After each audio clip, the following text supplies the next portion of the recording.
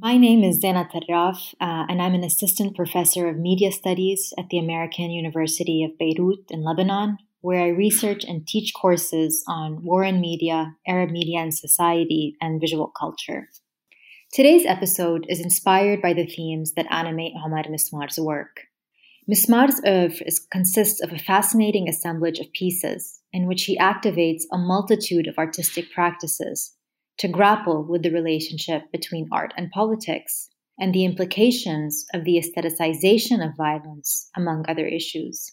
From his piece, I Will Not Find This Image Beautiful, in which he mobilizes the aesthetic of the glitch to disrupt the beauty of sublime violence that characterizes distant images of Israeli bombs in Gaza, to his piece Exercises in Ruin, where he unsettles the genre of the destroyed city that becomes a pornographic trope to be uncritically aestheticized and consumed. Mismar's work seems guided by the question of how we can ethically bear witness to violence, destruction, and suffering, and how we can defamiliarize the consumptive modes through which we engage violence and the sorts of critical politics these modes elicit. His latest work, Studies in Mosaics Syria, explores the preservation and safeguarding of cultural heritage in the context of the Syrian civil war, and engages then with the literal question of art in war-torn contexts. Inspired by these issues that animate Mismar's work, I seek today to reflect on how we can consider these questions in the Lebanese context, where the accumulation of perpetual crisis and violence that have plagued this nation since its inception are felt especially viscerally today, amid a crippling economic crisis and in the aftermath of the world's largest non-nuclear explosion.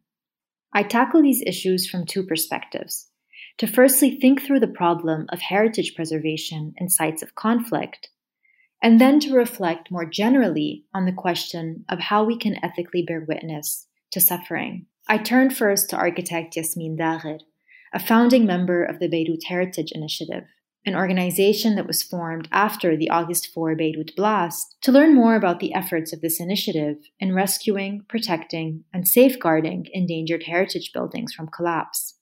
Next, I engage writer and translator Lina Mounzer for insight into how the act of translation can be used as a site to unpack the implications of ethical witnessing. How, in other words, can the processes that translation entail provide a framework for understanding how we bear witness to violence?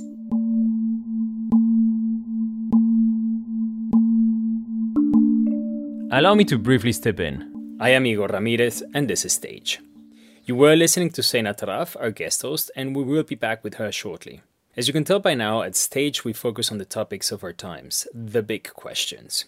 And we address them through the lens of our artists because we believe that art offers us a completely different perspective. That is exactly what our feature artist, Omar Mismar, does. He raises questions about cultural heritage and territory, preservation and destruction. Remember to check out his work on www.stage.tba21.org. Without further ado, let us go back to Zeina.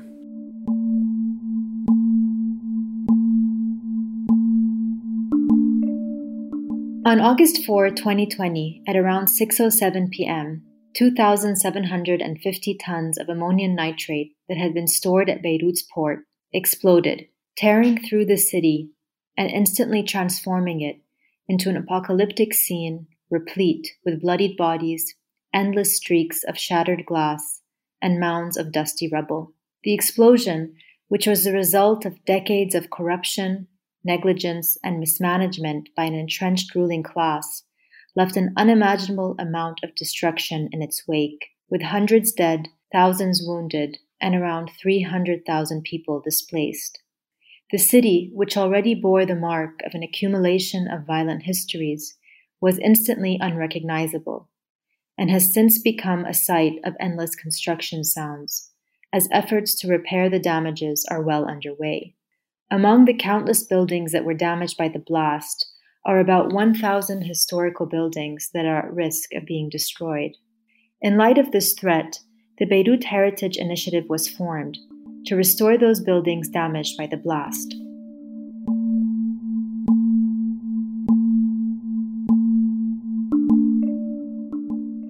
Today, we are speaking with Yasmine Dagher, one of this initiative's founding members, to learn more about this work and its significance in today's crisis-laden context. Hello, Yasmine. Thank you for joining us today. Can you please tell us about yourself and more about how this initiative came about and who exactly is involved in the Beirut Heritage Initiative? Hi, Zeina. Thank you for having me on this podcast. I'm an architect that graduated approximately a year ago from my master's from ALBA, Académie Libanaise des Beaux-Arts in Beirut. And I had a final year project that was revolving around heritage preservation and city development by studying the heritage law that was drafted in 2009. My interest in heritage was born very early on, and it is a very big part of me because I grew up in a heritage home that was built by my family more than 200 years ago. And I was one of the few people that experienced this heritage as I was growing up. Unfortunately, our heritage was severely damaged by the August 4, 2020 port explosion. And this is how Beirut Heritage Initiative was created.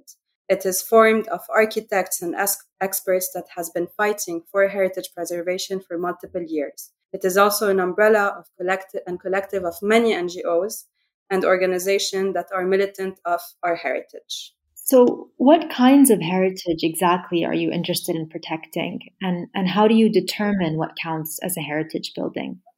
We are mainly working on two heritage. One that is the modern heritage, so everything that was built between 1930s and 1960s. And the other one is the traditional heritage, which was built prior to 1930s.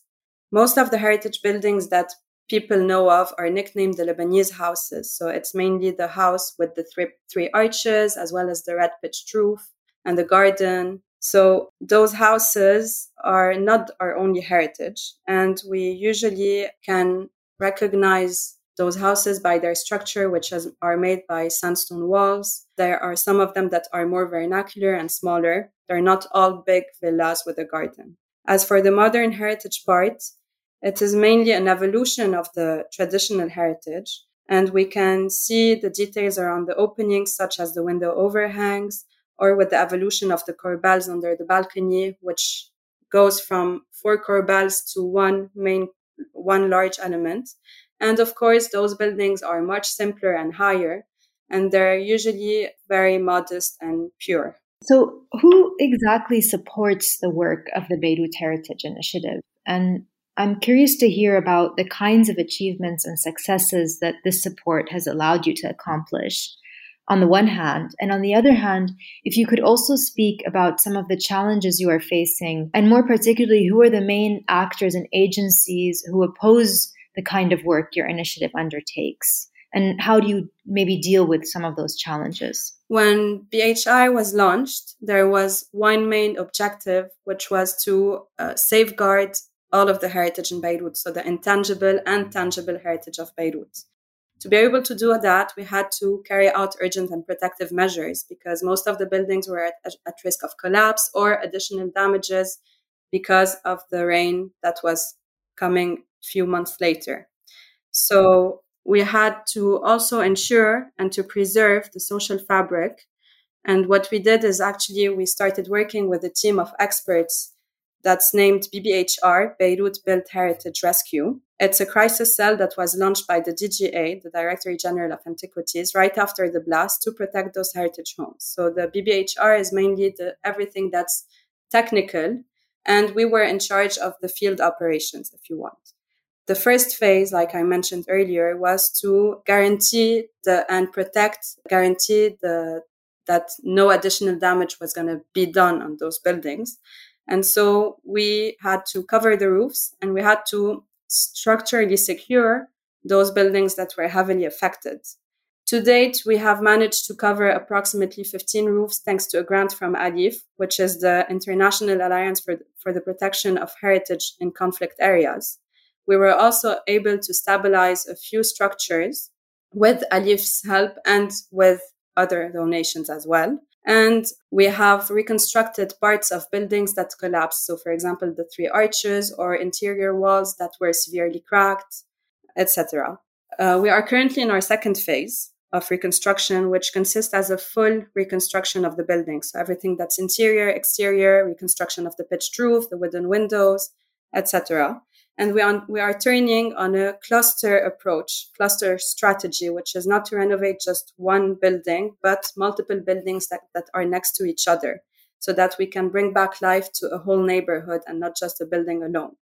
So to achieve this goal, we have created several partnerships with other NGOs, such as Live Love Beirut, Arc-en-Ciel, Bebou Shebek, and now Together Beirut. So this week, we actually launched a big cluster at the end of Jemaise, beginning of Marem Khayel, with Together Beirut. For those of you who don't know, Jemaise and Marem Khayel are two neighborhoods in Beirut that were heavily damaged by the blast and that are known for their trendy coffee shops, bars, restaurants, small shops, and boutiques, in addition to their heritage buildings. Each of these historical neighborhoods has been undergoing processes of gentrification since the end of the 15-year civil war that concluded in 1990. And the heritage preservation efforts that Yasmine is discussing work partly to prevent further processes of gentrification. Other people supporting our mission, we have a big donation from Fondation de France that is helping us out with the creation of two manuals, one on the restoration of modern heritage and the other one on the restoration of traditional heritage. And we will be able to do with that grant as well a lot of workshops. And this workshop will help people be a bit more aware of the renovation techniques that should be used in those kind of buildings. We also have received a considerable amount from the Honor Frost Foundation. It's an English foundation for maritime archaeology. So this amount will be used on the renovation of the blue building in Rue Pasteur in Jemaise. It's the iconic blue building that had a restaurant on the ground floor. And it was severely affected, as well as the buildings next to it. We call this cluster the shoreline cluster. So all of those buildings were severely affected because they are facing the port and nothing else is protecting them. So other than that, we mainly received donations from individuals, which has helped us a lot, and from several collaborations as well. A lot of people have been helping us out by selling their products and giving a part of the profits to BHI. Unfortunately, even with all of this help, the main challenge we are facing is the lack of funding due to the current economic situation, as well as the sanitary crisis worldwide. And the renovation of a building, of a heritage building, everyone should know that the renovation costs a lot, way more than a modern apartment. There is also a lack of craftsmanship and local heritage experts. Everyone with the background in heritage was mobilized right after the blast and has been working up till now. Most of them are working pro bono for the preservation of this heritage that was affected.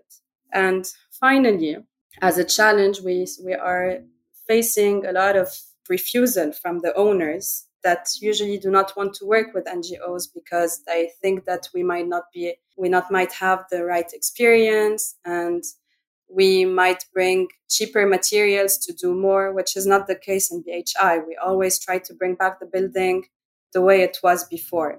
So usually we try to convince them, but sometimes it's not working. And some of those owners do not want to renovate their building because they're waiting for it to collapse, unfortunately.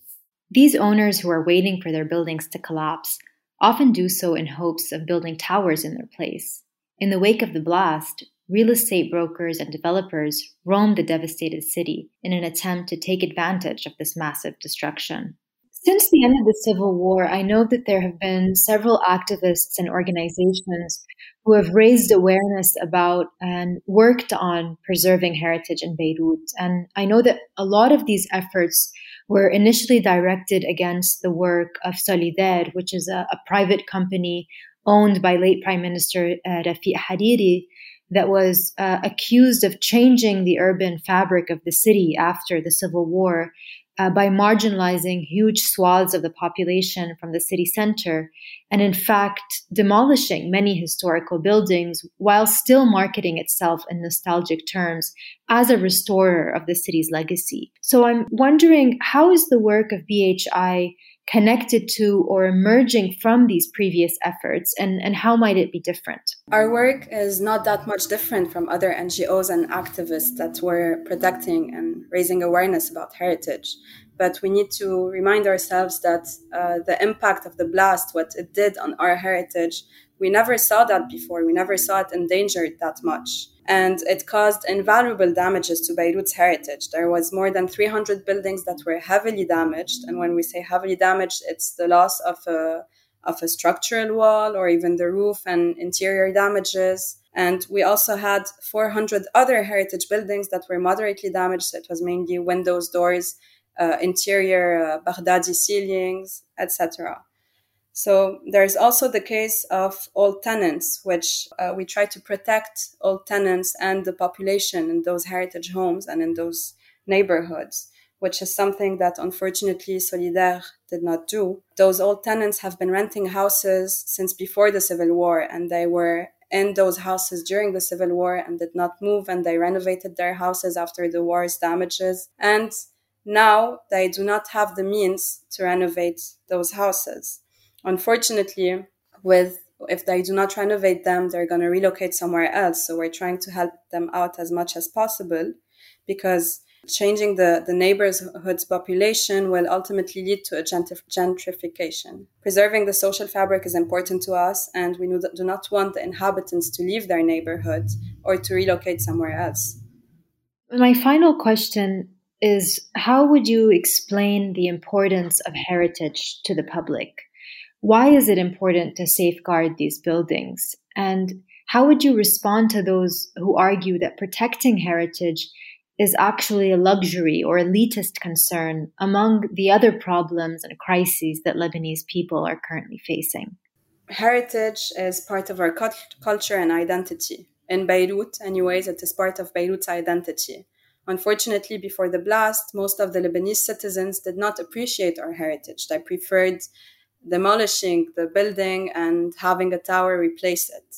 But the impact of the blast has put a spotlight on those homes, which is, unfortunately, it is a good thing that we had to have a blast for it to be in the spotlight. And people usually think that a heritage home is an iconic villa with a luxurious garden and that has like very luxurious features, but it is also the small vernacular houses, niched and alleyways at the end of Marim Khail, Jaitewe, or even the 1940s buildings that are composed of 5 levels and that are a bit more modern but still follow a central hall and has this sort of triple bay, etc. And no one used to look at those heritage homes, unfortunately, before the blast. But now everyone sees them and they are waiting patiently for their reconstruction.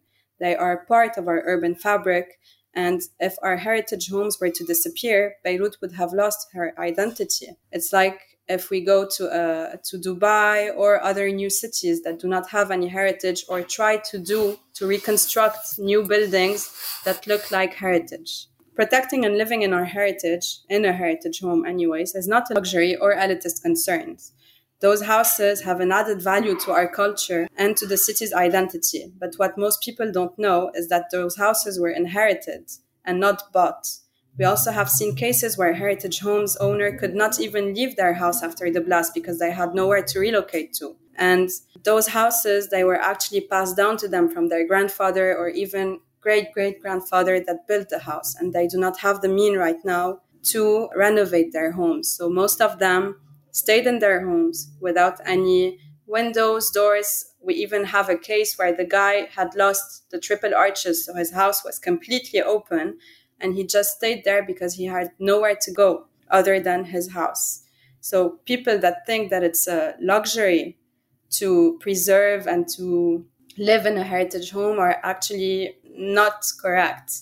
And we know that if those people are not able to renovate their home, they're unfortunately going to leave, like I mentioned earlier, and they will be replaced by towers that are way more expensive, but that do not have an added value to our city compared to our heritage.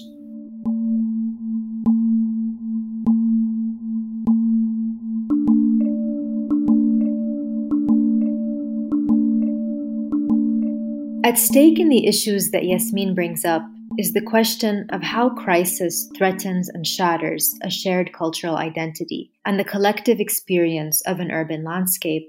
In the midst of large-scale destruction, these issues take on added urgency as heritage preservation becomes more than just a way of clinging to the old, but rather a means of negotiating who we are as societies. Another issue I would add here is that heritage preservation efforts that are unfolding across the Middle East, in Syria, Iraq, and now in Lebanon, are one way that crises in the region get read and are made legible to global audiences. The burden of these crises on historical buildings and cultural artifacts is one travesty through which these crises get framed and rendered urgent in international contexts. This issue brings us back to one of the questions that seems to animate Omar Mismar's work, and that is how images of conflict and violence are framed, consumed, and reproduced. The question of how we represent or bear witness to violence is a contentious issue that has been debated fiercely throughout the years and takes on added significance when we consider the development of new technologies with increasing documenting capacities. On one side of the spectrum, we have those who insist on the imprisoning capacities of images. These arguments align with Marxist philosopher Guy Debord's notion of the spectacle, in which he claims that images and representation have come to replace authentic experience and thus serve to suppress critical thought. We can perhaps see elements of this argument when we consider how images of suffering and devastation are often used and recirculated in voyeuristic and problematic ways. Relevant here are theorist Susan Sontag's reflections on photography, which she argues is a predatory and violating act. According to Sontag, there is a form of complicity embedded within the act of photography, because the act of taking a picture is essentially an act of non-interference, which means it is often encouraging whatever is happening to keep going on, even if that thing is another person's pain or misfortune. Of course, these are not the only ways to consider images and their relationships to violence. While these arguments rightfully express discomfort with how violence is often spectacularized and aestheticized for consumerist purposes, an idea that Mismar himself seems to grapple with, there are other considerations that challenge this mode of thought. Most notably, the rise of digital technologies have arguably democratized the processes of image production, thus adding a new range of meanings to how we conceive of this act. It is no longer possible for us to view images as completely separate from the realm of politics, as someone like Debord would lead us to think. Elisa Adami, for example, reflects on the entanglement of action and image-making in the context of the Arab Spring, and how activists converted action into images only to convert them back into action again. Unlike the work of photojournalists, the authenticity of these forms of images derives in fact from their amateurish and poor quality, as the shaky and blurry nature of their footage suggests a direct proximity to the scene of action. If we think here of videos of the Beirut Blast, for example, their affective and chilling potential stemmed from the ways they in fact missed the precise moment of devastation, as the bystanders recording the onset of this moment were thrown out of sight by the force of the impact, their cameras tumbling down with them.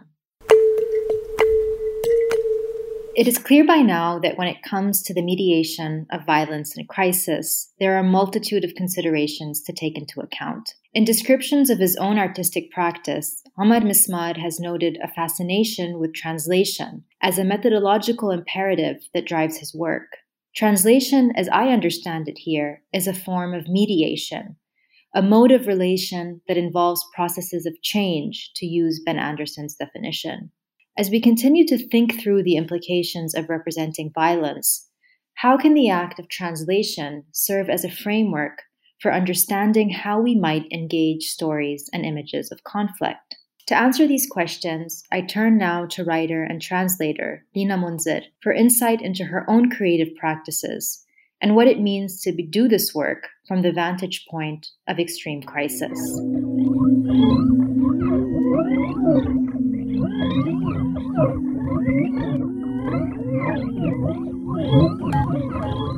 So, Lina, thank you so much for joining us today. So, I know that in addition to your translation work, you also write quite prolifically, mostly creative nonfiction pieces, from what I know, and I know you've become somewhat of a main reference for documenting and relaying the emotional turmoil of everything we've been living through and experiencing in Lebanon this past year.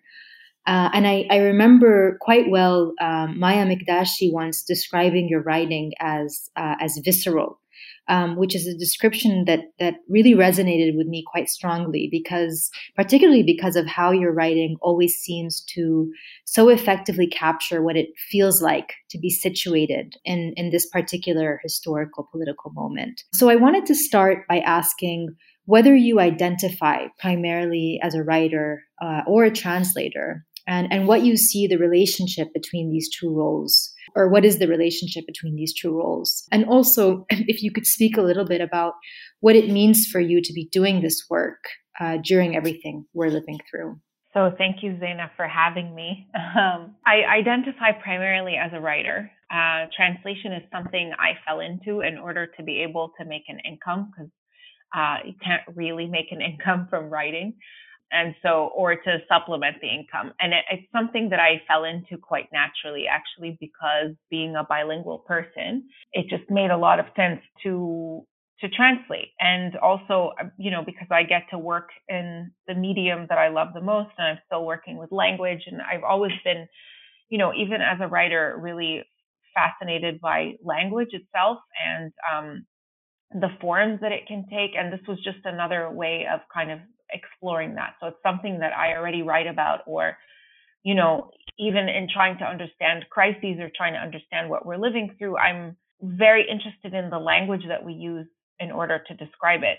The other reason I think why translation felt so natural to me is because I've always thought of writing itself as an act of translation. I'm definitely not the first person who has talked about this.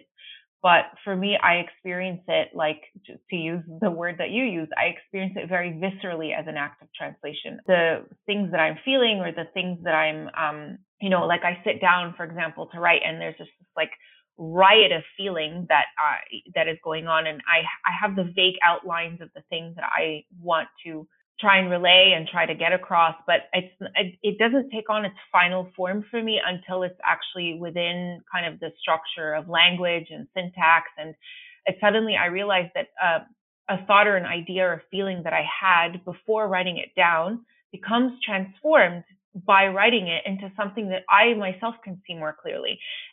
But at the same time, there's certain things that are lost from it, right? So it is very much an act of translation in that way, is that there's things that are gained and there's things that I can see more clearly and that I can understand more clearly. And yet at the same time, there's things that I feel, there was all this wild feeling behind it. And then I see it kind of like hobbled into words sometimes. And I feel like there's moments where I feel like I wish I could be a dancer or a painter, or like somehow the verbal form as well, it sort of limits things in a particular way that I find like both revealing and wonderful, and just very constricting at times.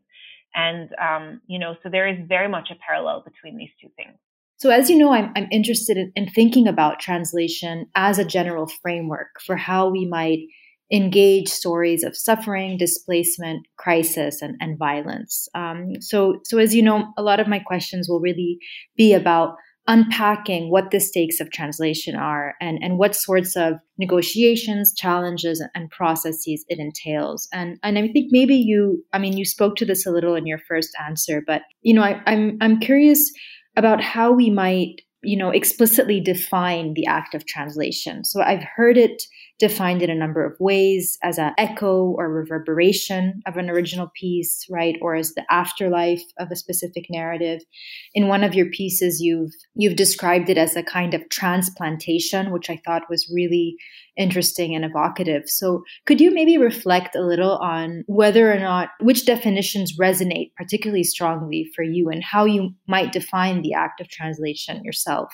I honestly think it means different things to different translators. And I don't mean that to sound like sort of like to kind of give a platitude as an answer. But another thing that I find really interesting is the same way that many different writers will talk about writing in different ways because of the things that they're attracted to or the things that they're interested in or that draw them to this art form. I think the same is true of translators. And it's always so interesting to me to hear translators talk about their work and talk about how they conceive of it.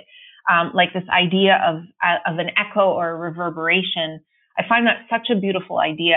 It's not the way that I perceive it or the way that I see it. I think not that I disagree with it at all. It's just not my first instinct to think of it that way, right? Because that's not necessarily what I'm looking for in the act of translation or what I get out of the act of translation. But I still find it incredibly valuable to hear how other people describe it because it adds to your understanding of the thing that you are thinking about and engaged in doing.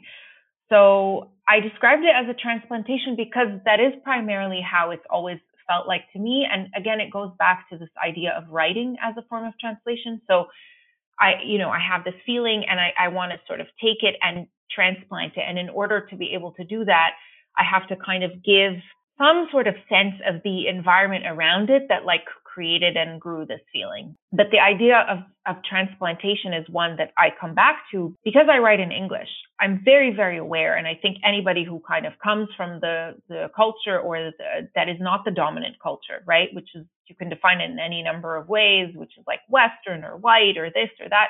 I think there's many ways, but for me, it's much more useful to think about it as the dominant culture because we're all implicated in it in various different ways and we can all participate in it in various different ways. And so anybody who comes from, let's say, outside or feels themselves to be outside of the dominant culture, you're always very aware, again, of having to sort of translate your experiences and translate the entire context around them. So that's why transplantation for me is not much more than anything else. It's accurate to the way that I experience it and to what I'm trying to do, which is like sort of convey like an entire environment, if that makes any sense. No, right. Completely. So, I mean, going back, I guess, to the kind of main framing question here, what are the stakes of translation, of this transplantation when you are dealing with moments of violence and experiences of suffering, right? So how do those particular moments or issues complicate this act of translation? And I'm asking this here because in your piece, War in Translation, that was published, I believe, in 2016 in Literary Hub, and is actually one of my favorite pieces of yours. And it's actually how I came to know your work. You describe your experiences translating for the Damascus Bureau. And in the piece, you describe the process of witnessing as too passive. I found this really intriguing. So because it's something that I use this term a lot, right? How do we bear witness to violence, right? So what is it about witnessing that is too passive, and how is translating more than just a bearing witness? So there's an Arabic expression of, I don't know if we use it in English as well, where it's like you put your finger on the wound. And for me, this is the heart. Like I've actually, like, very honestly, I've been incredibly paralyzed, I think, since the beginning of this year. I feel myself to be very much in crisis, like myself as a person living through crisis. And I'm also experiencing crisis in terms of how do I deal with it? What am I doing? What is my role? And I don't mean what is my role in this sort of like grandiose way, because I think in the end, like, my role as a writer is just to try and do what I do best, the same as everybody else should, right? Like, you sort of roll up your sleeves and get to work, and because it's just better than doing nothing. So we're living through this moment of sort of protracted crisis, and it really feels like everything is slowly coming apart, like as the currency devalues and the value that we ascribe to it kind of is changing every single day. It really feels like it's a breakdown of a kind of language. It's like the language that we use to speak about value or worth, or what your time is worth, or what this product is worth, or whatever. And it's this thing that permeates everything, every decision we make, everything we're living. All of that is like, this language has completely lost its meaning. And it really feels like, slowly everything is collapsing around it as well. And I honestly find myself at a loss because on the one hand, I feel, and this is something that I've been thinking about very much is that I feel like I want to create a kind of chronicle of this because I think it's important. Like, what does it mean to be living through this time and through this, to be seeing this breakdown and kind of like looking at all of the sort of articulation points where when there's this kind of stress, like where does it break down first, right? And at the same time, I feel like I don't want to just write journalistic pieces that are like, well, this is what's happening and people are growing poorer and it's absolutely terrible and everyone is growing more desperate, and which all of these things are true and all of these things are very important, right? So this question of like, I do feel that bearing witness is too passive, like just this sort of coming back and describing things as they are. I think the reason it feels passive is because of the relationship that exists between the writer and the reader. And what I mean by that is I feel very much that a lot of times readers feel like, myself included, I don't like, as a reader reading about other parts of the world and things, it's like you read something, you wring your hands, you're like, I feel so terrible about this. This is so awful. And, but at the same time, you feel like having read about it, you somehow did something, or that you absorbed this and you took this in, and you yourself as a reader are bearing witness to whatever the writer is like. You're sort of, they're allowing you to look over their shoulder, and then that's it, right? So I think the reason that translation feels less passive than that is because there's almost like an act of alchemy that's taking place, right? Like you are seeing the words, you're absorbing them, they go into you, they meld and mix with your experience and your understanding, and then they come back out in your own words. For me, that there's like an act of transformation that has taken place. Like it has changed you, right? To do that. It has changed you, and you've changed also what you've seen. And so if I think about translation as a metaphor, and again, and ironically, I don't know necessarily how to translate this into a way of living. I mean, I have certain inklings and inclinations, but those are too long to get into right now. But I feel like if I think of translation as a metaphor for how we ought to be living, is that the main thing you have to do is you have to listen, and you have to listen very actively. And then you kind of retell. And in the retelling, you add yourself to what, to the thing that you are retelling. There's a kind of transformation of both things. And there's like a very active interaction that is taking place. And it allows all of these things that normally would not be coexisting together to coexist, whether it's the time within which this was written and the time within which it's being translated and the time within which it's being read, right? Those are three different like temporalities that suddenly overlap, or if it's the fact that like when I wrote about translating the Syrian women's work, is like it comes through then my own experience of war. So these things are being added to each other, and it helps you see patterns. And for me, it's I think, again, this idea of being implicated in things is much more interesting. Like, how are we all implicated?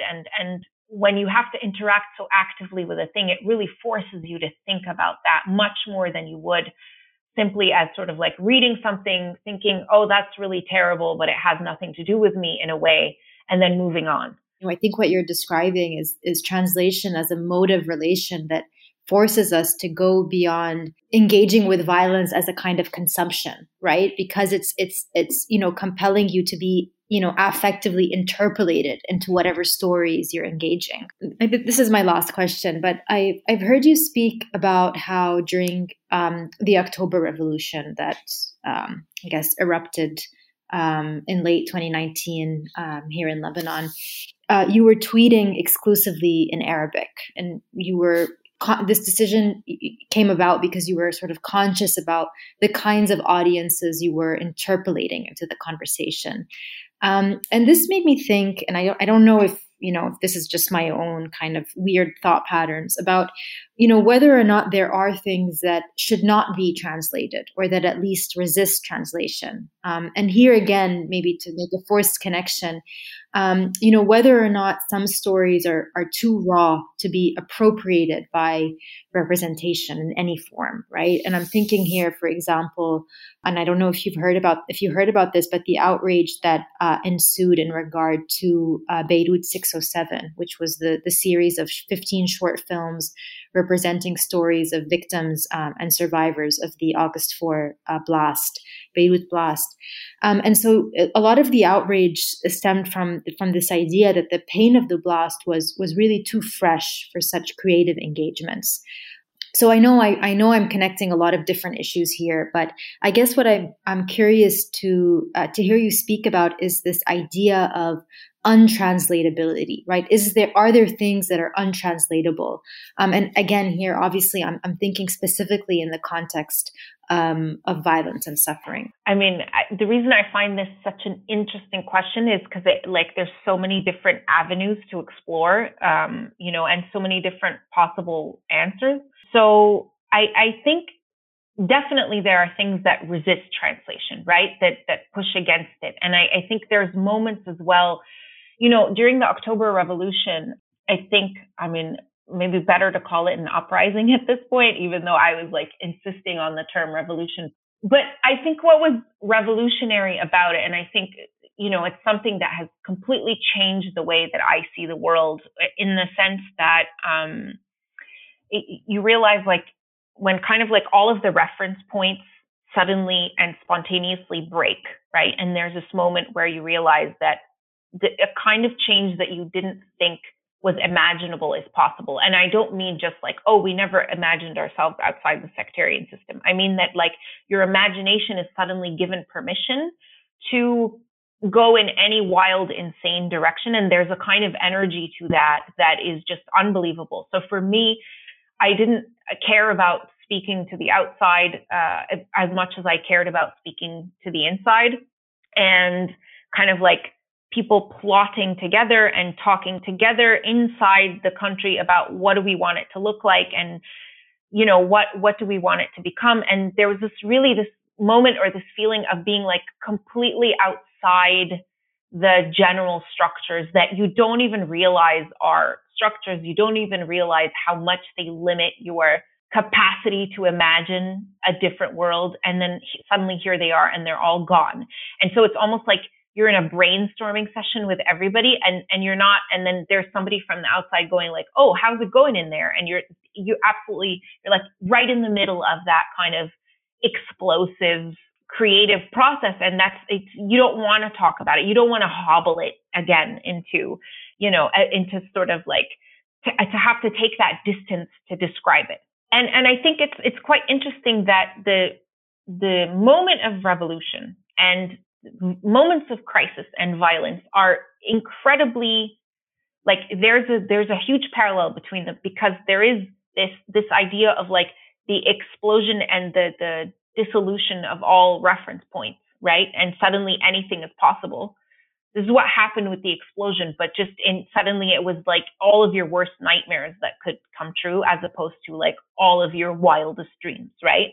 But it's this moment when reality itself sort of shimmers away, and you see kind of the void outside all of these structures. And in one, it's a void that makes you feel it's incredibly, it's a space with potential, and the other one, it's this void of terror, right? It's you're staring into the abyss, and at this, so that's sort of yes, there are things that resist translation and it becomes very difficult. But to kind of go back to this idea of the Beirut 607, which of course, I heard about. And for me, the act of writing is it's a primarily self-conscious act, right?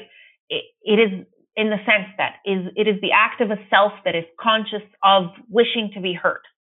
And otherwise you wouldn't put your voice out there, right? Whether it's your writing in your diary or whatever, there's you are taking this feeling outside of yourself. And so it presupposes an audience, whether that's what you consciously intend or not. It is an act that presupposes an audience.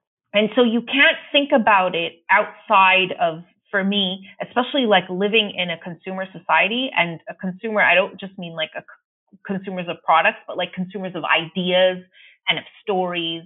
And now suddenly everything is a freaking story, and storytelling has gotten into brand deals and whatnot.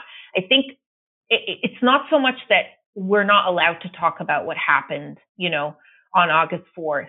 But I think the fact that it happened so quickly that people started to want to make films about it, you can't but see that as like an absolutely cynical thing of wanting to grab an audience's attention while that audience was still kind of like freshly curious about what had happened. And even in good faith, right? Like if I want to describe it in good faith, it's like, okay, so let's say the filmmakers wanted to talk about it, right? But again, I think it requires distance to start to put things into a structure that does them service as opposed to does them a disservice.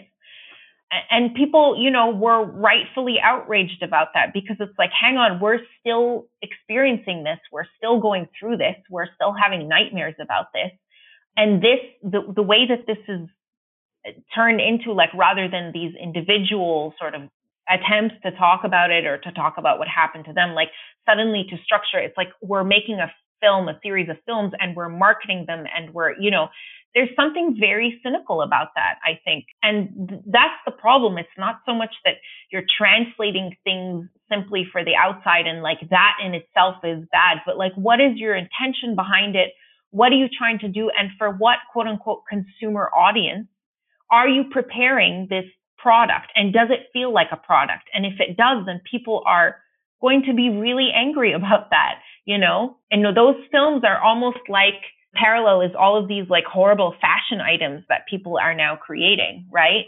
I'm sure you've seen them or read about them, like the girl who made a purse out of like the broken glass and somebody else who like created a ring. And, these are clearly consumer products that are being sold and you're appending this story of tragedy to them in order to sell them better. That's what happens. Like when people feel that you are taking something so raw and turning it into a product for somebody else's consumption, there's something incredibly ugly about that.